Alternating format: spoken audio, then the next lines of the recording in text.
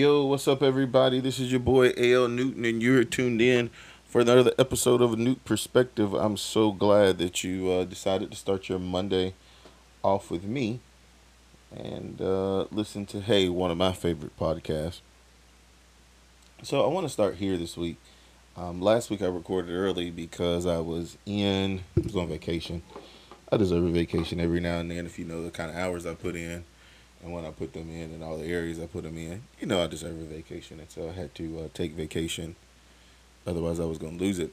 And in the middle of vacation, John Lewis died. Um, it really, really shook me. I was not privileged enough to have met him, although I know a lot of people who had. But John Lewis, one of the Big Six, one of the 12 Freedom Riders, the little boy from Alabama whose parents were a sharecropper who had only seen two white people when he was the age 5. John Lewis, the one that wanted to be a preacher, so he became a preacher. Although he's not known for his preaching prowess, John Lewis, the youngest of them, the man that met Rosa Parks at 15 and MLK Jr. at the age of 18, John Lewis, that was beaten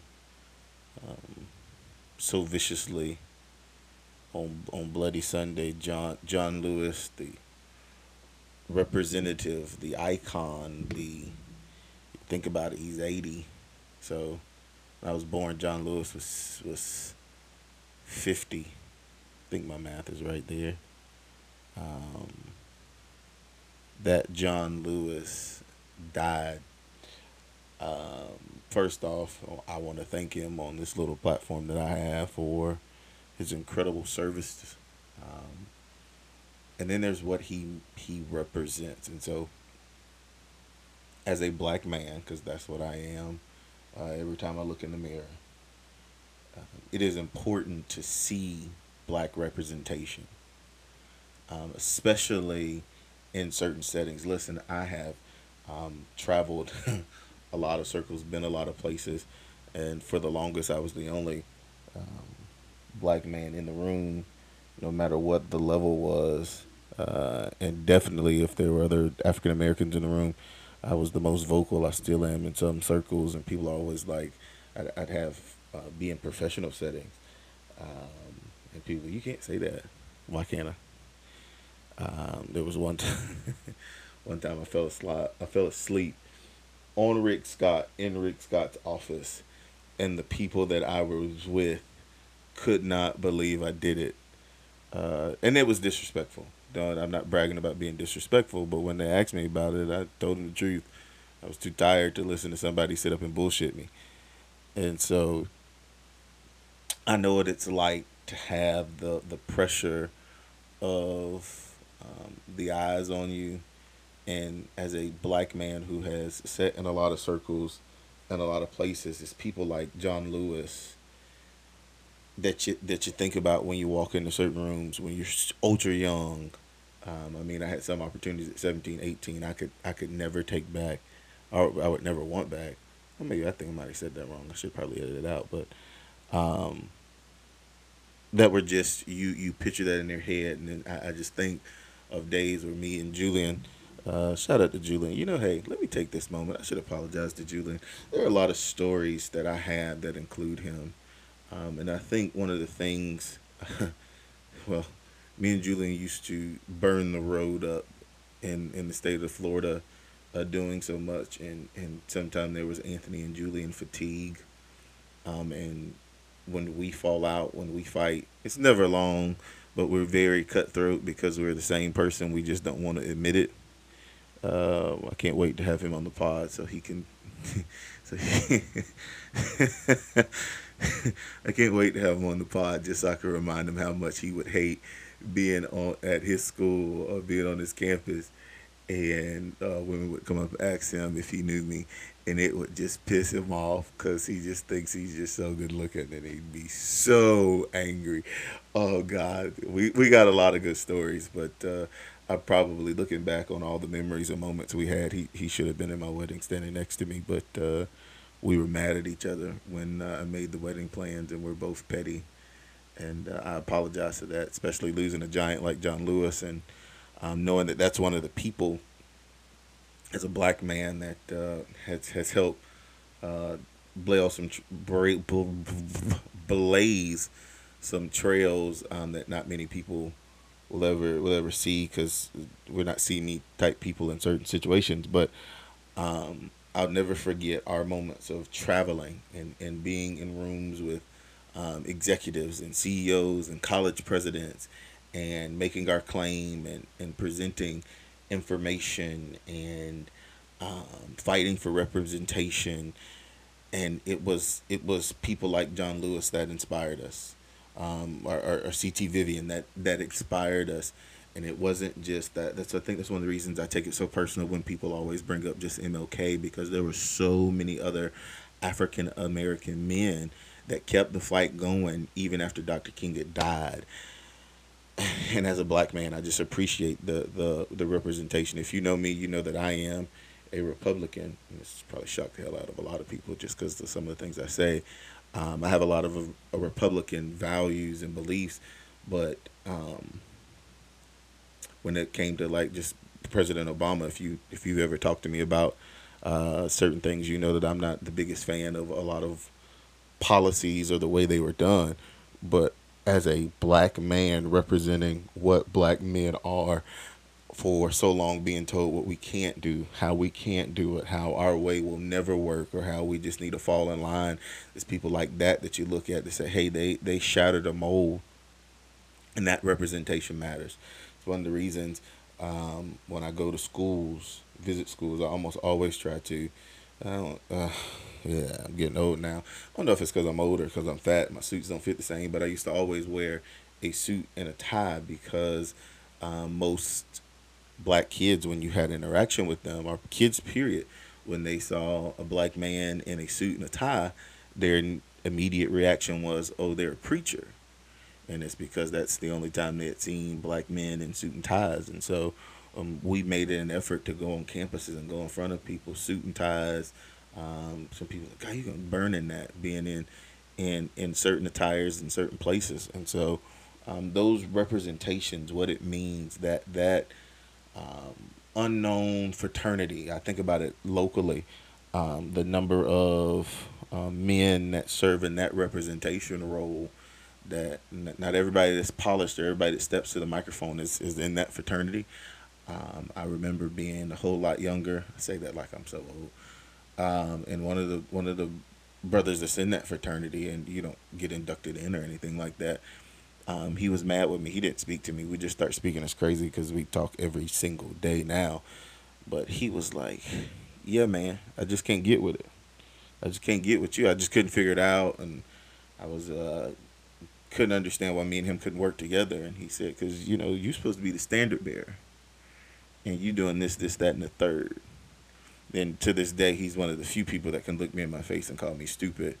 There's like four of those. Everybody else will get cussed out. I don't care what the what the setting is, but that representation of having somebody else who is as passionate as you, as strong as you are, and believes in the things that you believe in is huge. And I'm so thankful for, on a national scale, outside of the black pulpit, because people can name T.D. Jakes and Jamal Bryan.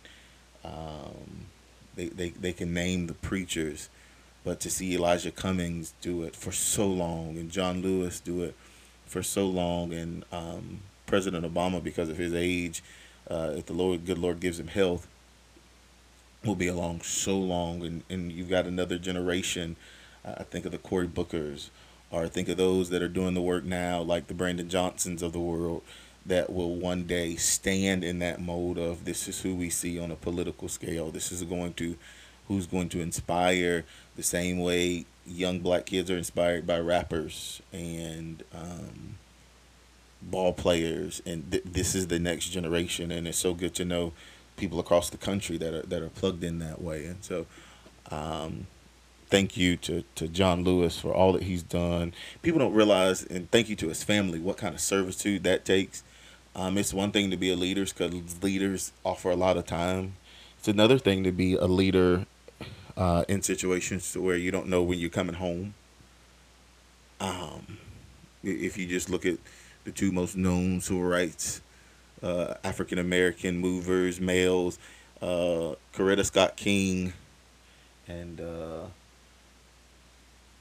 I say that right? I might be drunk. And Malcolm X's wife, they were terrified of losing their husbands because at the end of the day, they were still husbands and fathers.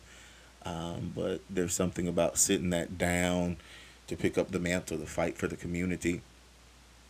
That's important, and that's not always appreciated. Not even by people in your community. It's funny. We had a situation in Lake City, Columbia County, whatever happened this week, and I got a phone call about it like 11:35. I was half asleep. God, I was so sleepy. I was about to be like knocked out, and the situation came up, and like 15, 16 different phone calls, and I'm trying to juggle them, and I'm trying to handle it. I'm not the type of person that when these situations come up to beat people up in the street about it. We're going to handle it. We're going to handle it behind closed doors first, and then if behind closed doors isn't effective, then we could take it out publicly. But in the process of that, somebody called me back and was like, "Oh, such and such isn't a fan of yours, huh?" I was like, "Well, what do you mean?" And they told me the person's name. I was like, "Yeah, they're mad about a woman I ain't slept with in 8 years, so whatever." Um, and begin to tell me all they said, and I'm like, sometimes for people it's not enough. Sometimes people just they don't appreciate all the hours that you put in just because they got a stupid ass reason. But that doesn't stop you from going to the fight, and that's one of the things you learn from watching these big figures. Speaking of these big figures, though, and this is a moment in the world needs diversity training. Every staff should be like, if you should surround yourself with people from all walks of life so you don't make the stupid mistake like Marco Rubio made. That is writing this quote unquote long, sentimental thing towards John Lewis only to post a picture of Elijah Cummings. Because, hey, all black folks look alike. it just it just fits the stereotype in the mold of just surround yourself with a diverse group of individuals that you consider. I keep saying it, that you should have enough people in the room that all trust each other enough that you can throw ideas off of and they tell you, hey, that's not going to stick and it's not going to go over well. Not going over well. I'm convinced that somebody on the staff of the President of the United States listens to my podcast, because how about that pivot this week? I said last week, oh, there's a way to do it to leverage your to get your point across and leverage and get your point across and leverage your opposition's points to achieve the ultimate goal. And have y'all noticed the presidential pivot? We're wearing masks during briefings now. New polling shows 51% now of the Republican Party supports mask wearing. Now, it's too little too late. I give the administration credit for finally doing the right thing, but it's too little too late because some people have it stuck in their mind that that they just can make up these set of facts. Is that a reflection of leadership? I told y'all there's a presidential podcast. We're 100 days away from the election. You will get one of those. But it just blows my mind. Has anybody else watched this Trump Chris Wallace video? President Trump, he is the president. President Trump and Chris Wallace video where we're just making up facts. And shout out to Chris Wallace for being employed by the network he's employed with and still saying, hey, no, these are the actual facts. And it's quite hilarious to watch Katie McEnany and those try to help our president figure out what to say back to Chris Wallace. So shout out to him. And there's a way he wasn't disrespectful with it. Shout out to that form and that style of journalism to where you can hold people accountable without losing respect or disrespecting a person. And I think that is a lost art on all of us, ways to get your point across without disrespecting a person. I still have like three. Hey, I need your opinion on these to get back. If you're listening to those, hopefully, if you're listening right now, prayerfully, I got back to you today because some of y'all wrote me early. Some of these questions are so in depth, and I want to make sure I handle them with the proper level of sensitivity and intellect that they deserve. But there's a way to get your point across without disrespecting people, and I think we have to get back to that. That has to be the norm. That's one of the things I think we've lost since 2015, when the campaign cycle started. Not so much that people quote unquote tell the truth, but I think we lost the ability. Hell, if we're being honest, take it back to 2017 when we were questioning President Obama's birth certificate, but people got real disrespectful in their pursuit of opinions and presenting their position. And so it's nice to see people like Chris Wallace put in actual actions the way you can challenge a person, remain respectful, keep your integrity, even when they call you a liar or try to call you wrong or present you with alternative facts. And still, once the conversation is open, if people are still intrigued, you have the ability to go present your actual facts and what is what it is. The fact of the matter is, the United States of America has handled the coronavirus terribly. I know that there are a lot of people that listen to this that probably agree with the way it's been handled. I totally disagree. As a pastor, this virus has vexed me because the phone calls, the worries, the hey, this person is on a vent. Just this week, I've gotten three. This person is on the vent. I've gotten one. Hey, we need to start to make arrangements because we're totally afraid. Can you come to the hospital? And one death, all in the matter of a week span from this virus. Don't get me wrong. There are some people who get it, they pass it. There are some people that don't even know they have it. But to see that side of it, families not understanding the oxygen level dropping, the bills are starting to come in. It is terrifying to me.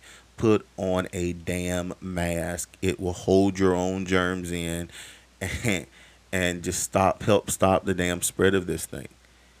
I do believe it'll magically disappear in November because I believe that there'll be new leadership, and I think that we won't hype it as much. I think the push for vaccination will go quicker, although that's kind of sickening. But I think we grow some transparency in the treatment. I think other countries will share their medical information better with us. They've got a head start on the virus, but we're still America and have the best scientists in the world. And I think that because of certain leadership, countries don't share with us what they would normally share with us.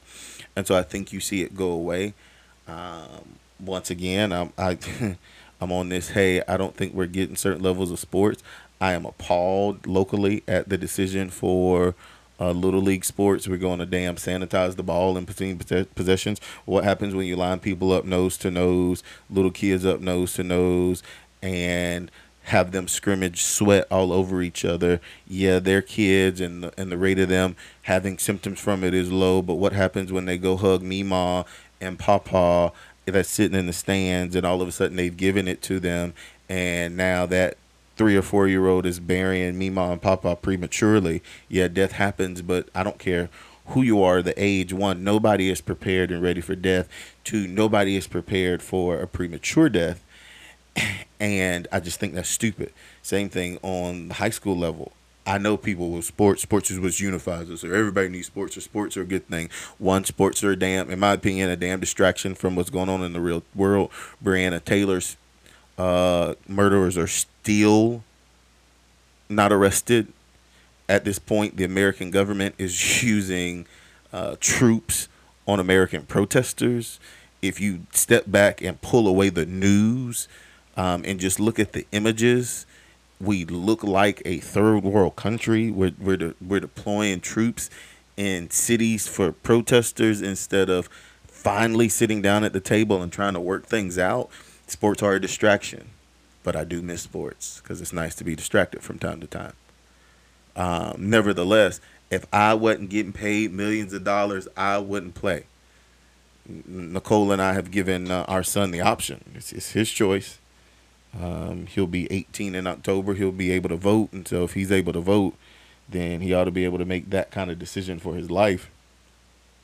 Um, but I think it's stupid. I think it's stupid to risk it all for a sport that might not last for you. You, if you don't have potential to go to college, and that playing ball is how you get your degree, or you